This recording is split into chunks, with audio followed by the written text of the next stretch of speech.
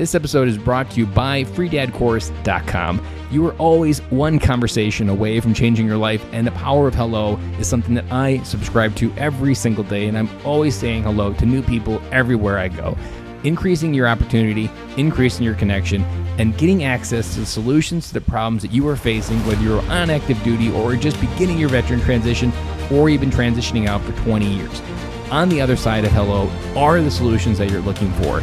Again, head on over to freedadcourse.com. Get your 5-episode audio course to create more connection, create more friendships, and get back to living the life that you're trying to design. Dory 1, this is Fire Team Delta. Dad's coming home.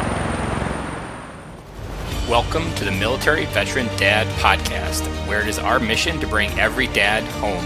I am your host, Ben Killoy. I'm a United States Marine veteran, husband, and a father. We will bring authentic conversations to inspire action in your life so we can close the gap between the dad you are today and the dad you want to be tomorrow. This is the Military Veteran Dad Podcast. Today on the show, I have Ian Landstine. Ian served the United States Army aboard submarines from 2006 to 2010. He is married to his wife, and they have a 9-month-old son. He lives just out of Seattle in Kingston, Washington, and today is a nuclear instructor on a nearby naval base. Ian, welcome to the show. Thanks, Ben.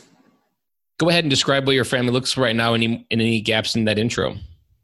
So I've got a fairly new baby, and it's with my wife that we've been together for 10 years, but only married for, 3.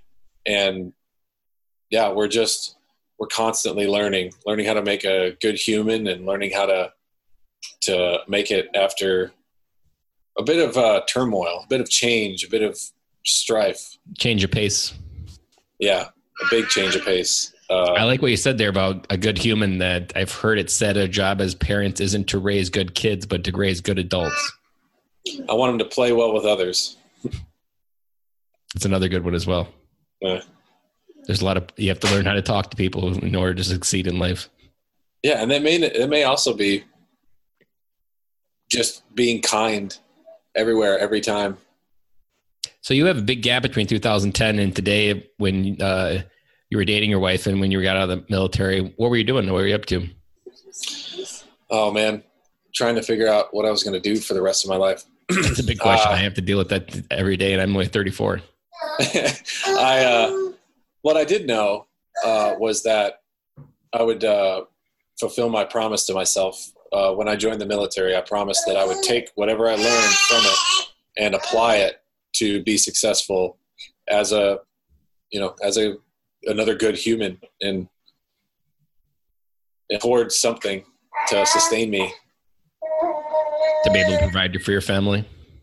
I didn't know it yet, but yeah, that's what I was doing, was providing a good platform to prop up other people, including myself. So we were talking before the show. What inspired you to take a year off and just go on a road trip? So my wife and I both worked at that same naval base I work for now. And we both got to the point in our careers that we had our desks with our name on them and, pictures that we'd gone on adventures with. And we were, of course, on unpaid company break time. We were texting back and forth to each other saying, like, we need something. We need to do something. We need something that scratches that itch to get out and go on an adventure. And we both transplanted out into this area from where we grew up in the Midwest. So we already had a feeling of a taste of big change and what it could do for us. So I literally sent in a text message like, well, let's just go. Let's just sell everything, buy an RV, and travel the country. And it was like 4 or 5 months after I sent that text message that we had sold our house, sold our cars, sold the couches, TVs, everything was gone.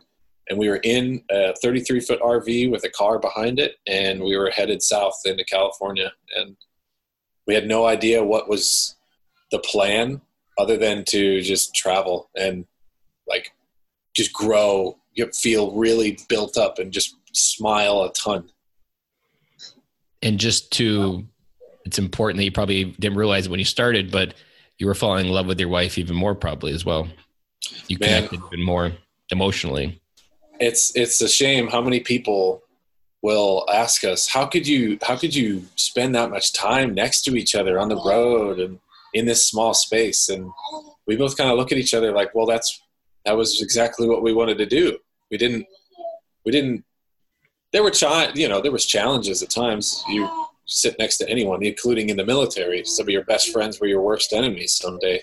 Mm-hmm. But it was our ability to talk and work out these problems that weren't trivial too. Sometimes we were out of propane, out of diesel, down the wrong. You mean life still happens when you're on the road?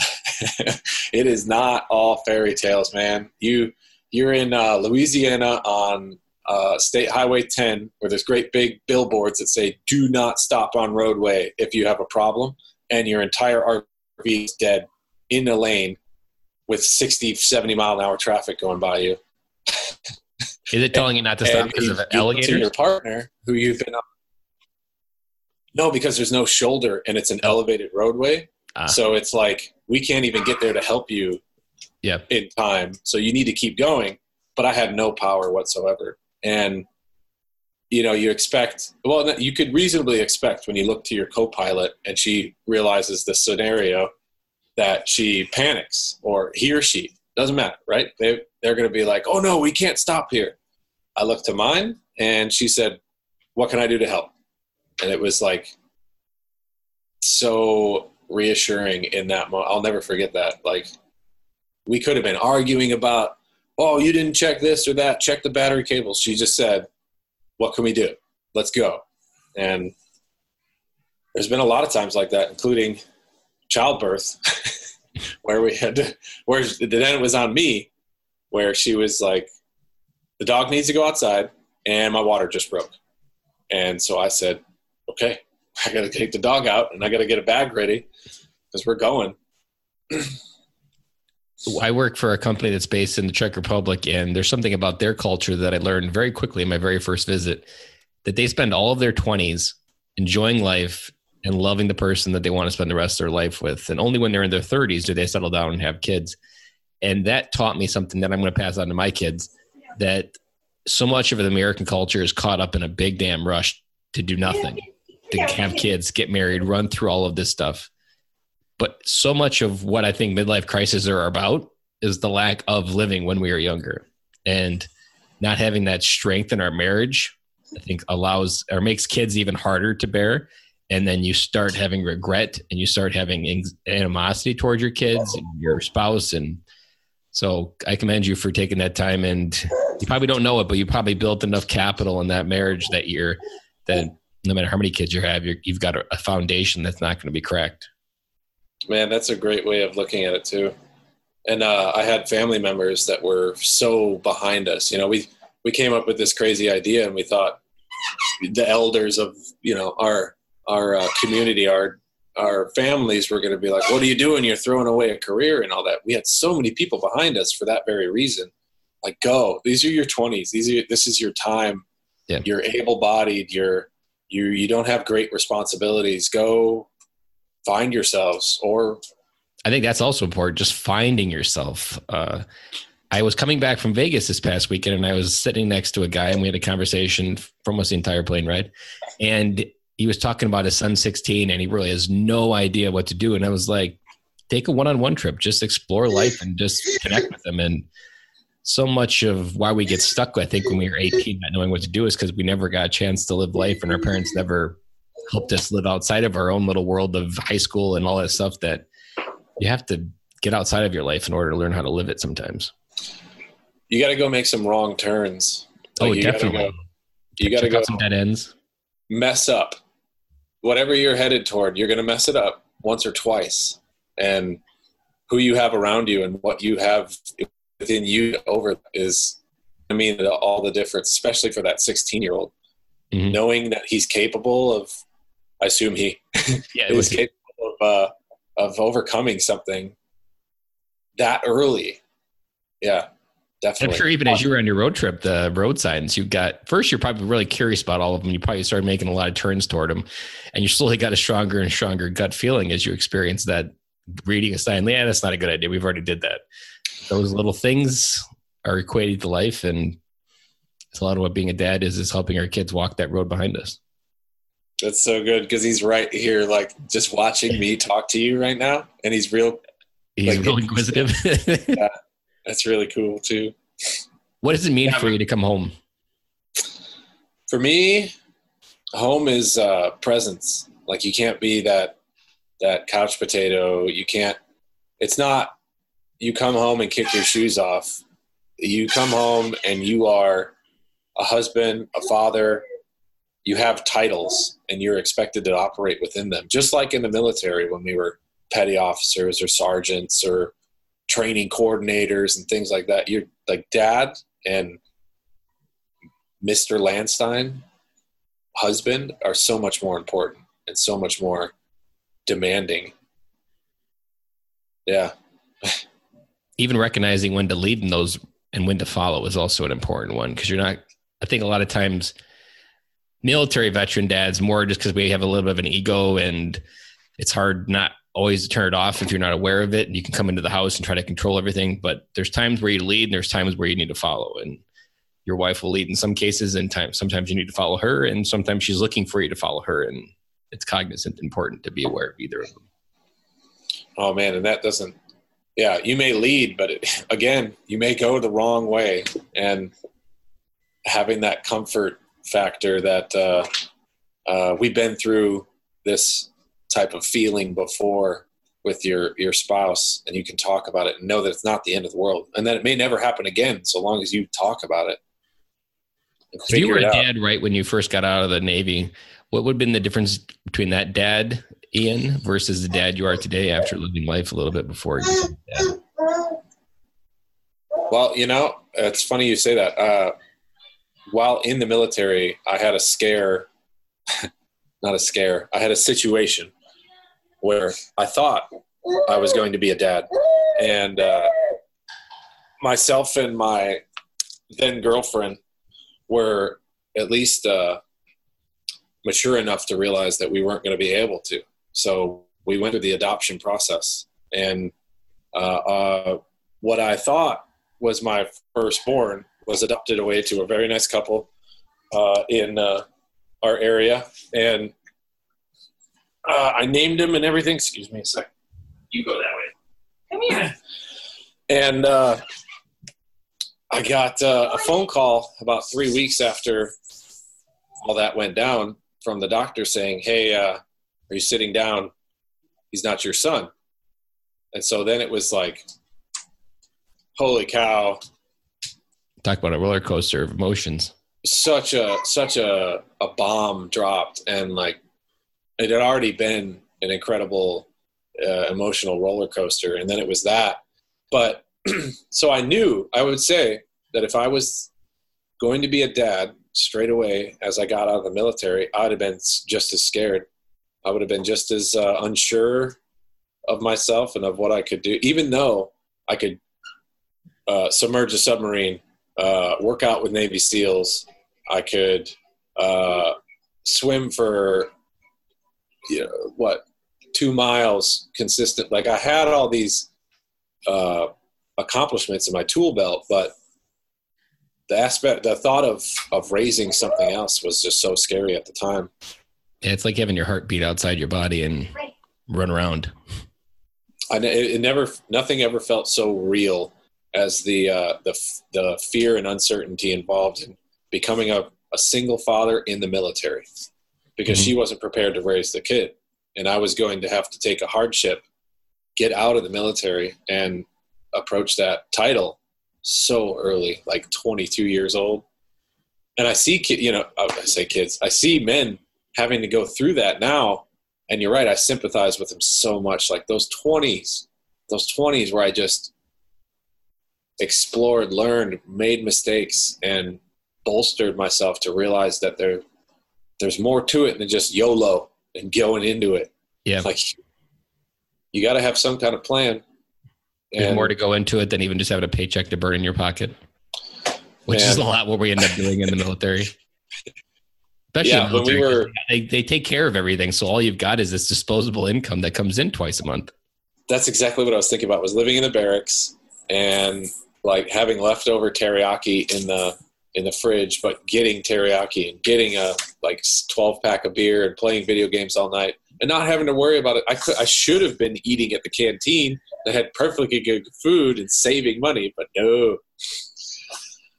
Yeah, and if I would have thrown a baby in the mix of all that, so fortunate.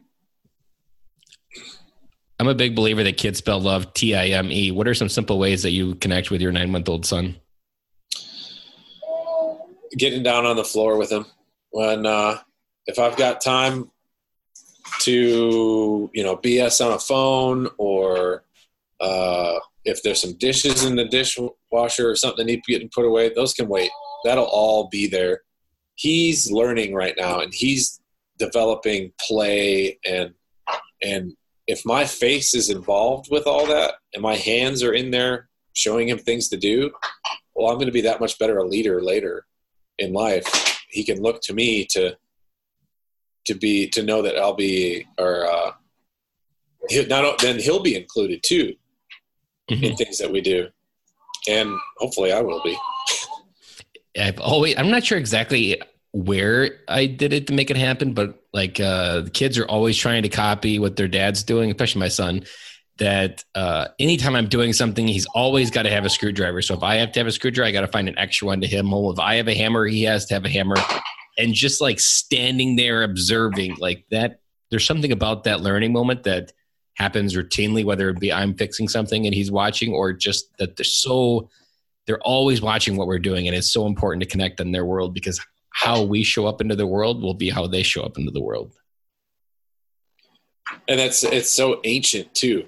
That is how we've learned and grown and done. Not with a tablet, not with unfortunately a lot of kids had the nanny or some other entity, but I think nowadays fathers are understanding that they're not waiting room dads. They're in there with your wife. They're in there with the kid.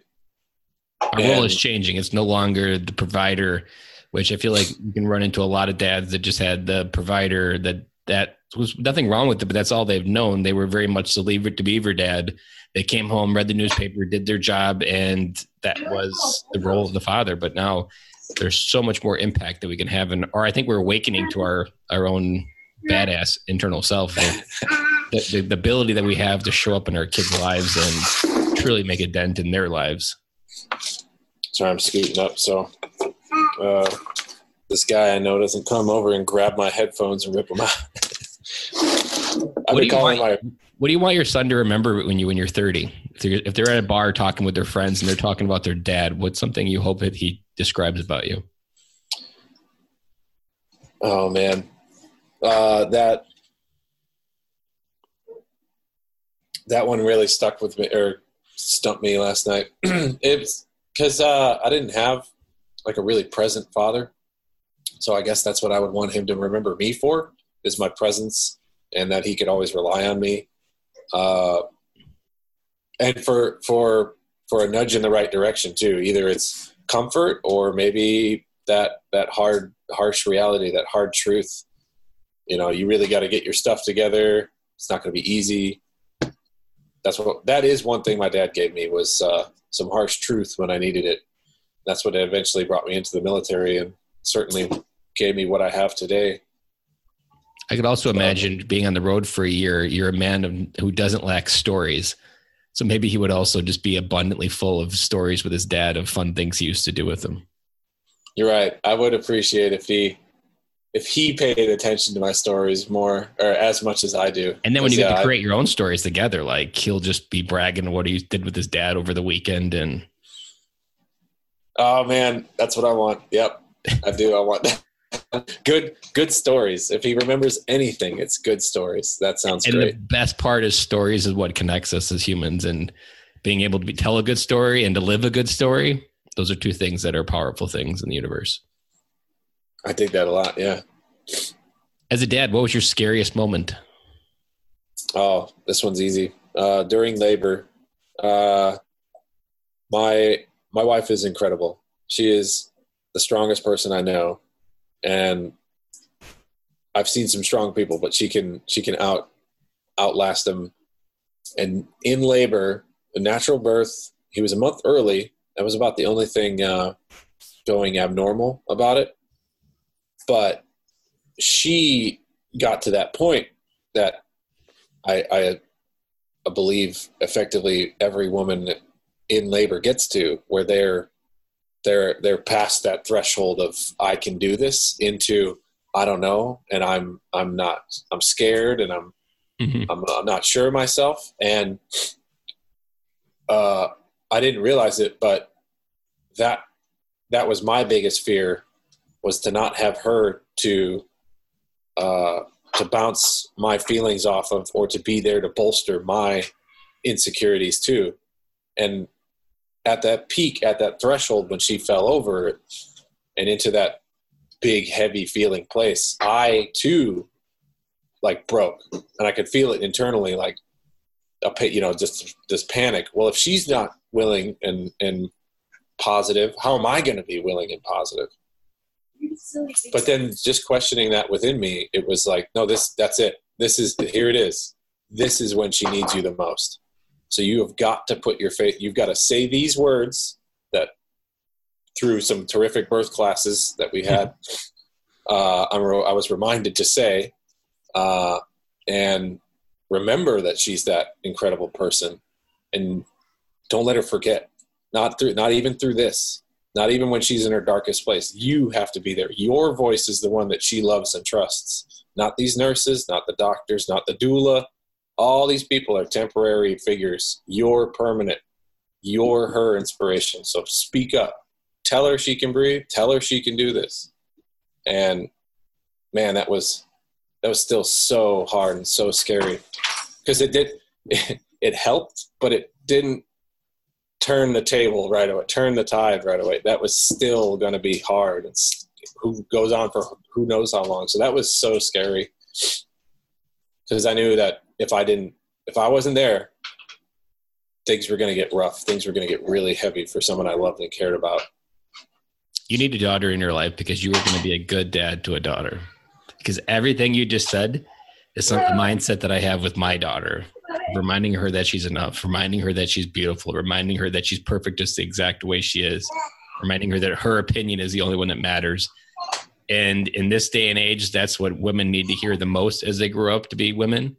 And just like the love that I show her and the dad and man that I show up, that's what she goes to find out in the world. She goes to start dating and to follow the world. And what you just said is so much of what I try to do every day, and just walk her through and remind her of her own awesomeness and give her hugs. And even just hugging your daughter, there's like a 60% less chance of having sex by the age of 12.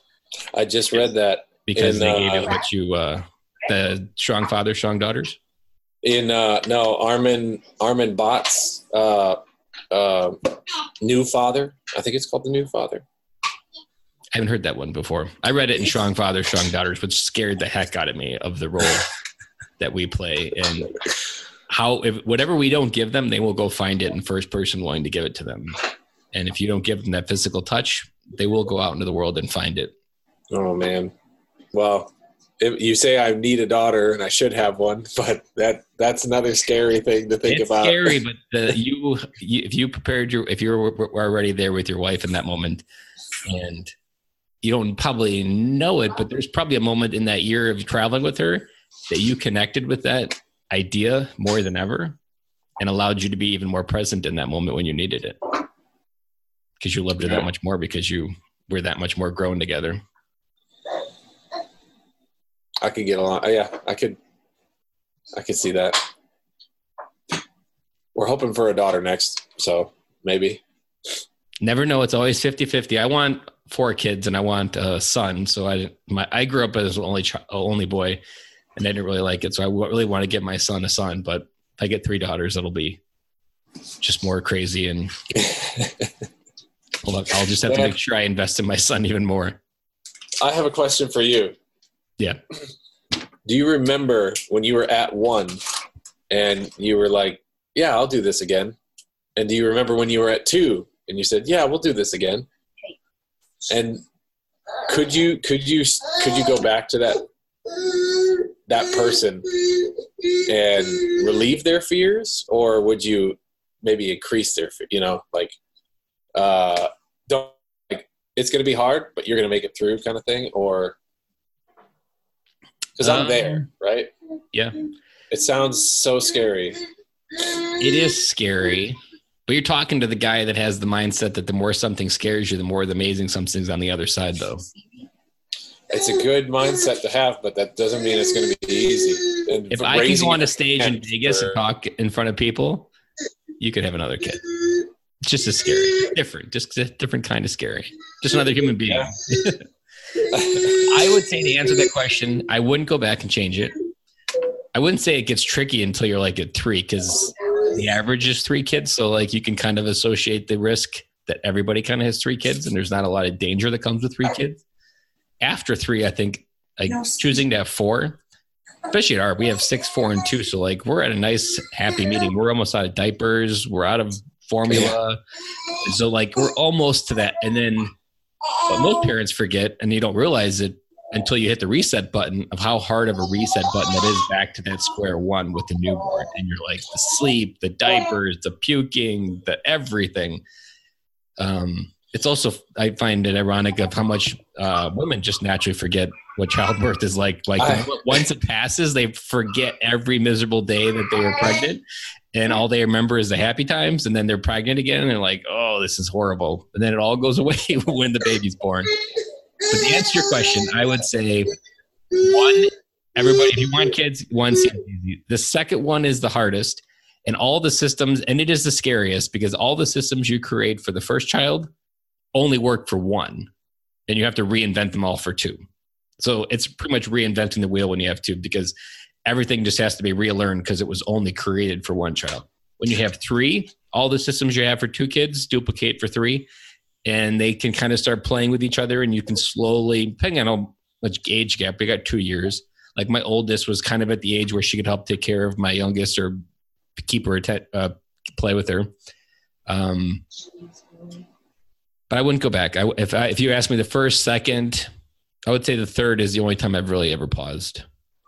Every other time it was, I knew I wanted more, and I don't know whether it's a romantic idea in my head. I'm sure it's going to come out to be a lot of trauma in my life, but I believe that the larger the families are, the more cohesive that they are. Like if I look at the families that I admire, like they're 4, 5, 6 kids, and they're just, the family stays together through life more. And I kind of want that as well. And I don't know. 3 is kind of that Passover number, because the cars stop fitting. You got to get different cars. You got to get different systems. And those systems and those cars promote more than 3. Exactly. Yeah, I see there. We probably got about a year left before we want, the daycare is actually the biggest cost for us, because we had a moment where all 3 kids were in daycare, and that was just super crazy. It was almost 2 mortgages in daycare. Yeah, that's something else we're coming up to now, is whether or not she'll have to go back to work to support all these things that we're envisioning for our future, his future, more than anything. So anything where the daycare is strategic for our 4th one, is we want to have most of the kids close to the pre-K or kindergarten, and then we'll decide whether to hit the reset button. I still feel it in my heart that I want 4 kids. Yeah. So, and I don't necessarily know what that makes that go away, other than time maybe, or perspective, but there may be another harsh reality coming up. That's like, no, it's 3. Yeah, I don't know. It's going to be a sad day when I let go of that thought or memory or vision in my head, but nevertheless, it'll be something I do. Let's learn, grow through, and most importantly, walk through that fear in whichever direction, either that by having 4 kids or the fear of regret. Because I would also look from the other side and say, if I'm 50, would I look back and regret this decision more than anything, or will I be able to live with it? 50, man, that seems so far away. I can't, like I could, 2 years ago, we had no idea we would be living on the water in Kingston with a 9-month-old crawling around yelling at us right now. Looking all disheveled right now. And that was only 2 years. And I interviewed for my job to get my job back because I had actually quit. And the interviewer was like, where do you see yourself in 2 years? And I told him the same thing. I said, man, I can't even begin to, but if it was ideal, it'd be this. And he says, what about 5? And I said, I can't answer that. Like, I just know in our relationship, in our lives, we're never going to be able to know what so far we're going to be up to. What do you want? This is probably a good lead-in question. What do you want the legacy of the Landstine family to be? Friendliness, that play well with others. Like, all of us should have those good stories, that approachability that we've naturally had through all these adventures and these years. And just to remember that we were good people and never met a stranger. That's a good one. I haven't had that one before yet. No. It's something it feels way more attainable and just something that is lacking nowadays. You go through, like I just went through 2 grocery stores with a, cute baby that just wants to smile and say hi to people. And it only happened like 3 times. Everyone's just so compartmentalized and worried about the projection they have on social media rather than what they're doing hands and feet right now. Yep. Or even just, I think what we also suck at is recognizing and judging the other people. Sometimes maybe could barely get dressed and come out the door that day, but somehow we're going to approach that with judgment instead of kind words or friendship. Or when people ask me how I'm doing, I always answer better than good as the answer. And I didn't really realize it when I first started it. I got it from Zig Ziglar, so it wasn't something I created, but I often find people need to hear it more than I need to say it. Like, it's more of a gift to others because no one's expecting it. And it usually jolts the people the most when it happens. And even at the grocery store, usually when I say it a lot, that there was a grocery store lady that I said to check it out. And she's like, you know what? I'm better than good too. Like, she paused, she reflected, and maybe she wasn't having a good moment, but that jolted her back to reality. I'm a little bit strange. I'm a podcaster, so I'm already a strange category, but I always we have a grocery store called Woodman's, and it's a ginormous grocery store, bigger than Walmart. People get lost in it all the time. And I'm always that guy, and I shop there every week. I was one of the grocery store, so I always like trying to find the people that look lost and trying to help them. Like, hey, it's over 2 aisles, it's on the top. Or if they're debating between 2 things and I've already got a decision that I think is the best one, just pick the one on the left. It's a lot better for X reasons. Like, those simple things are what we don't do anymore. Sorry, I got somebody doing exactly what he shouldn't. Trying to pull the cord. No. All right, now we're doing better. If I blast away, it's because he's about to dump the dog bowl over on himself. But no, now he's over by me. Oh man, that's awesome about you just being a genuinely approachable, friendly guy amidst those a sea of people that are just ignoring everybody and going about their day. Yeah, looking for the interruption, but no one really that's to be the interruption that people need to the drift. All right, what advice would you give to a dad looking to come home to their marriage? Communicate. Don't just talk. You need to communicate your feelings, and that's so difficult for guys, especially military. That we were emasculated for doing that. If you were sad, if you were depressed, emotions will get you killed. Yeah. Thinking will get you killed. Even like pausing to think about how you feel will get you killed. Like, am I sad, or am I frustrated, or am I tense? No, you need to get to work is what you need to do. Yeah. So yeah, that person that your teammate, if you want to call it that, because we were all geared to do that, is to lean on our teammates, that she needs to hear and understand those feelings if you're going to ever get rid of them, or if you're ever going to work through them. You need your team. You can't, if you could do it alone, you would. So talk about it, get that backup, and hello and have a vent, because that's all we want to do, and all we want to talk about in our day is that high, and identify that too, because that's something to put in that memory bank. Like, man, I felt really good when I did that today at work or at home, or even just walking around, outside. And the low you can talk through, and you can get that backup for, like, man, I really did not feel great when I said that. And that may be something that she didn't know either. And you've exposed that vulnerability, and that's powerful to your teammate, to your partner. I keep calling it a teammate, but she's your partner. Like, she needs to know when you're vulnerable, so she can be that defense. Your service is going to betray you. Your kids are going to betray you, but your wife will be there till the very end. And to vent, man, venting. We all want to do that. We'll do it on social media. We'll do it in the car to a family member or something like that. But sometimes in that vent, those highs and lows come out.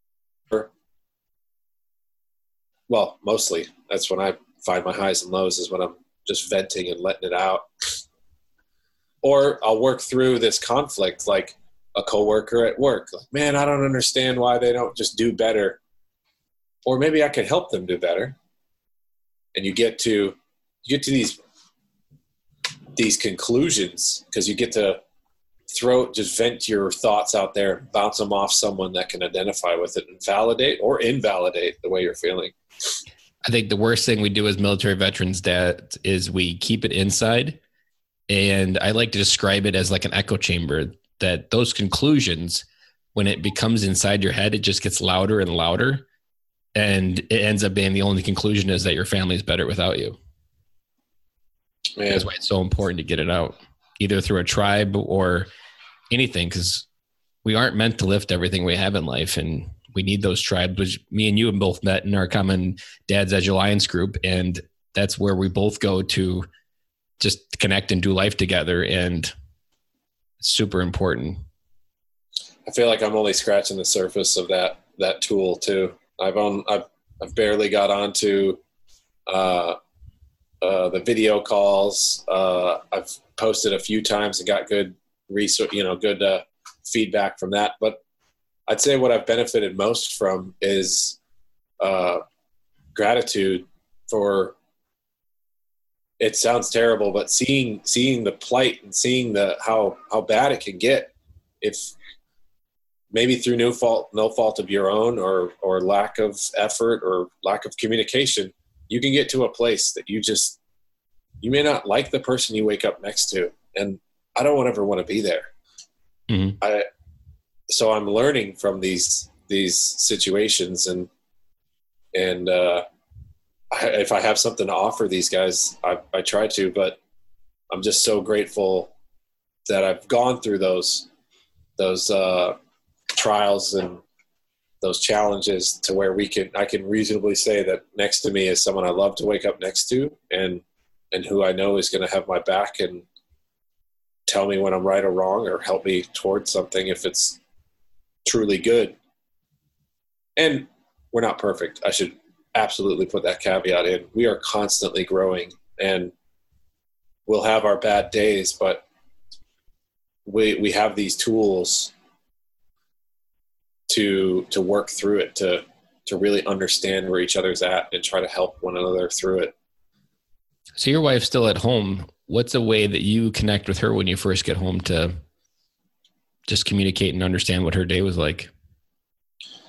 That high-low vent is something we've incorporated into our day, our evenings, whether it's in a car ride from some event that we all were at, or if we're just putting away dishes at the end of dinner, we find time to get a high-low vent in, and that'll get that off your shoulders, maybe share some of it in between the two, or some days it's just all that high and it's hard to find a low, and you realize things are doing pretty well.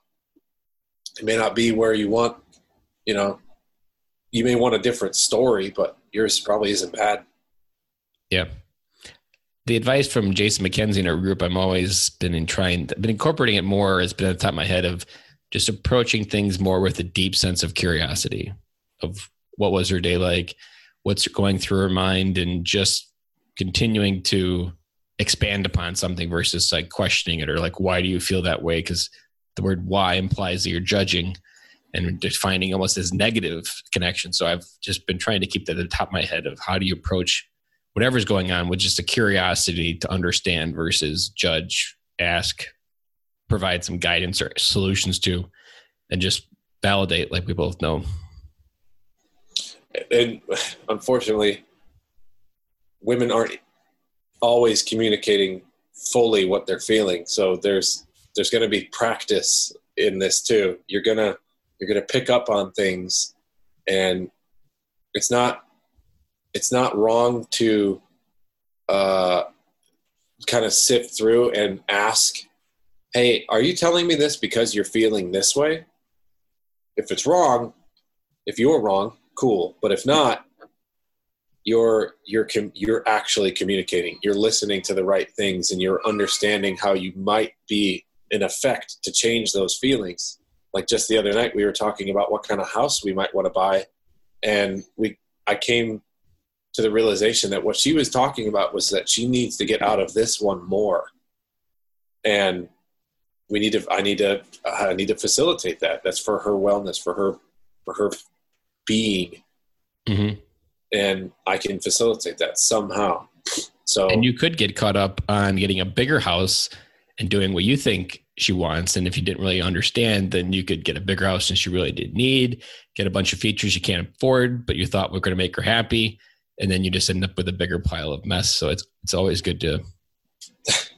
That's frequent, right? Like, I feel like a lot of guys would identify with that. Like, I tried to make it better, but yeah, I really only just put my plan into action. Yeah. I didn't really figure it out. I didn't really talk about things. I just said, all right, I'm going to fix it with this. Here you go.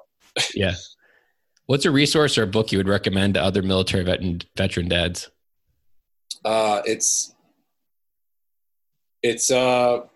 say it's controversial, but I think it's benefited more people than it's frustrated them. And that's 12 Rules for Life by Jordan Peterson. And I know it's popular too, which is really encouraging because it affects people in the way it affected me and spreads that. I think his message is one we all need to make louder again. And that's for responsibility. You own yourself and you own your circumstance, and being in the military, you're no stranger to ownership. You were built on that. You are a petty officer. You are a sergeant.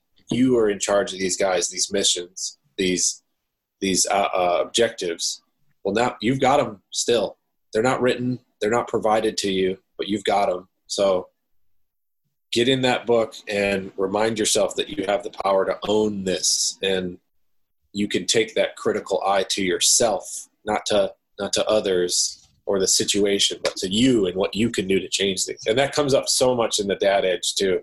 I see guys posting about, the issues they're having with their relationship or with their health.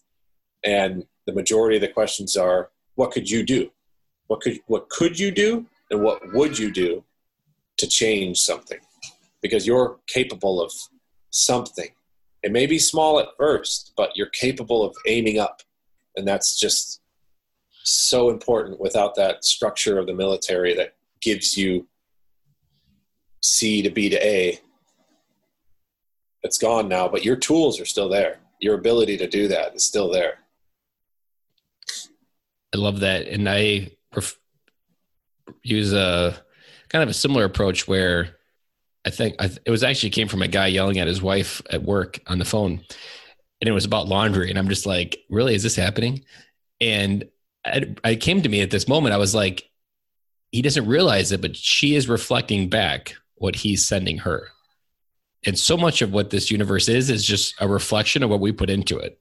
And so if you don't like what the universe is giving you, it's generally a reflection of what you put into it. If you put crap into it, you're going to get crap back.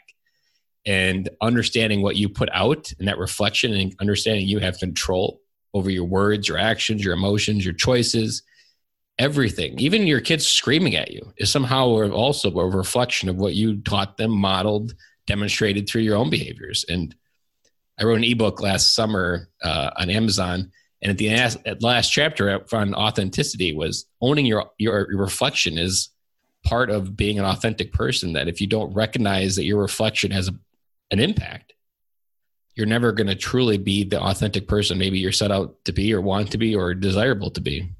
There'll be two. There'll be the one that you're talking about and the one that you're doing. And then you won't be authentic. You'll just be fake, and people will see right through it. Be like, this isn't real. Or you'll do something completely different when you think people aren't watching, and you're like, that guy just said this, but then did that. And that's not cohesive of each other.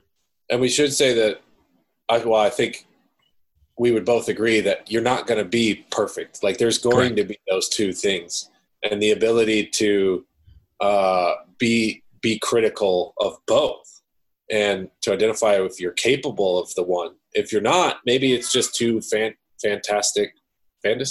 Is that the word? Fantastical. Fantastical. And you need to get to the reality, which is, you can't do that workout, but you could do something. Or I'm trying to think of good analogies, but like even if you're not ready to go to the gym, like for me, I was scared out of my mind. But for me, I actually started a year and a half earlier by going and waking up and going for a walk in the morning. And that was what I started with. I did the littlest thing I could, and I did it today, and I took that step. And 3.5 years later, I now go consistently to the gym 4 days a week. But it started with going for a walk at 5:30 in the morning. And then I ended up actually even realizing a second bonus is I brought my daughter along with me. So that was like her favorite thing to do back then, is just wake up and go on a walk with daddy. I look at that that decision to just, all right, I have this goal, this fantastical idea that I'm going to go get ripped in the gym, but I'm going to put one step toward it, and I'm going to do something I could and would do. And this ripple just happened where your daughter's involved, your wellness is changing, you're getting more fresh air, you're sleeping better, and it's pushing you to, and you didn't have to go to the gym and go after that and fail at that. You could just take one simple small step toward it. It's important to meet yourself wherever you are, no matter what you're trying to do as a dad, father, doesn't matter. Meet yourself where you are and do as little as you can, but it's more important to do it today. Because I realized that by walking, that when I feel the most hopeful when I'm at the morning and the sun's shining on me. Like I have a little bit like Superman complex, where that sun literally fills me up in the morning. Just like Superman gives his strength, like that's where I feel most alive, is when I'm going for a walk and the sun's shining and the sunrise is above that. And it's like today is full of unlimited possibilities. And that's my reminder that it's there. But I would never have figured that out if I never just chose to start going to walk. I really wish people would do that more. I see people in my neighborhood that do it consistently, and I feel like I identify with them, or could identify with them better, because they're just taking a walk and pausing from this crazy, strange world we're living in now. And you never know if one of those people is someone that could change your life. Oh, I love to say conversation. I love to say you'll never meet your best friend, or you'll never meet your next best friend unless you talk to him. Yep. The kids nowadays are like, I don't want to do that. It's strange and scary. Yeah, but that's where you're going to meet that person. That's where you're going to find something. You need to, I've been repeating lately, is just talk to strangers. Sounds odd because we tell kids not to talk to strangers, but there's a sense of curiosity to talking to strangers that allows so much more opportunity to come into our life. And you can feel just more hopeful, and you can feel more open. Like connecting human to human is like the next frontier of where I think people are going to go with the amount of social media we have, that you need that human to human connection. And you're not going to get there unless you talk to people.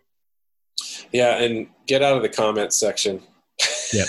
Like, get into something like this, get into FaceTime, get into group chats, and sit down in the coffee shop house and actually talk to someone. What's a parting piece of advice you want to leave for other military veteran dads? Embrace the chaos. It's almost indefinite that things are going to be scary and strange and weird, but you have strengths. Us as veterans specifically, we have these tools that were ingrained in us, and we may not be applying it to a mission like we were trained, but we still have missions and we still have objectives, and we have these tools to apply to them. And yeah, through that communication and your perspective, changing your perspective a little bit, getting down on the floor with your kids, I think we can use our strengths and become really effective fathers and leaders with things we've already got. It's just a matter of reapplying them. 100% agree. I couldn't agree more with that parting piece of advice. Well, Ian, I have absolutely loved this conversation. I feel like we've been best friends forever, but we've only been friends for about a month. But I feel like this is the start of another great friendship. And it started with just a connection on Facebook. I'm really glad you sent me that message, and that my wife is still so incredible that while she's sick, she'll enable me to sit down and have a conversation and tell a story. I'm sure she's enjoyed the conversation as well, on the side of like, wow, he's a smart guy. I hope so. She's that good critical eye, but yeah, sometimes I impress her. Well, Ian, thank you very much. You have a great day. Thanks, Ben. That's a wrap. And thank you for listening to today's show, and I really hope you enjoyed it. The lifeblood of any new podcast are the reviews. If you haven't reviewed the podcast yet on iTunes, I would really appreciate it, and you will help us get the message out to even more military veteran dads. As John Maxwell says, if there is hope in the future, there is power in the present. Dads, it's time to come home.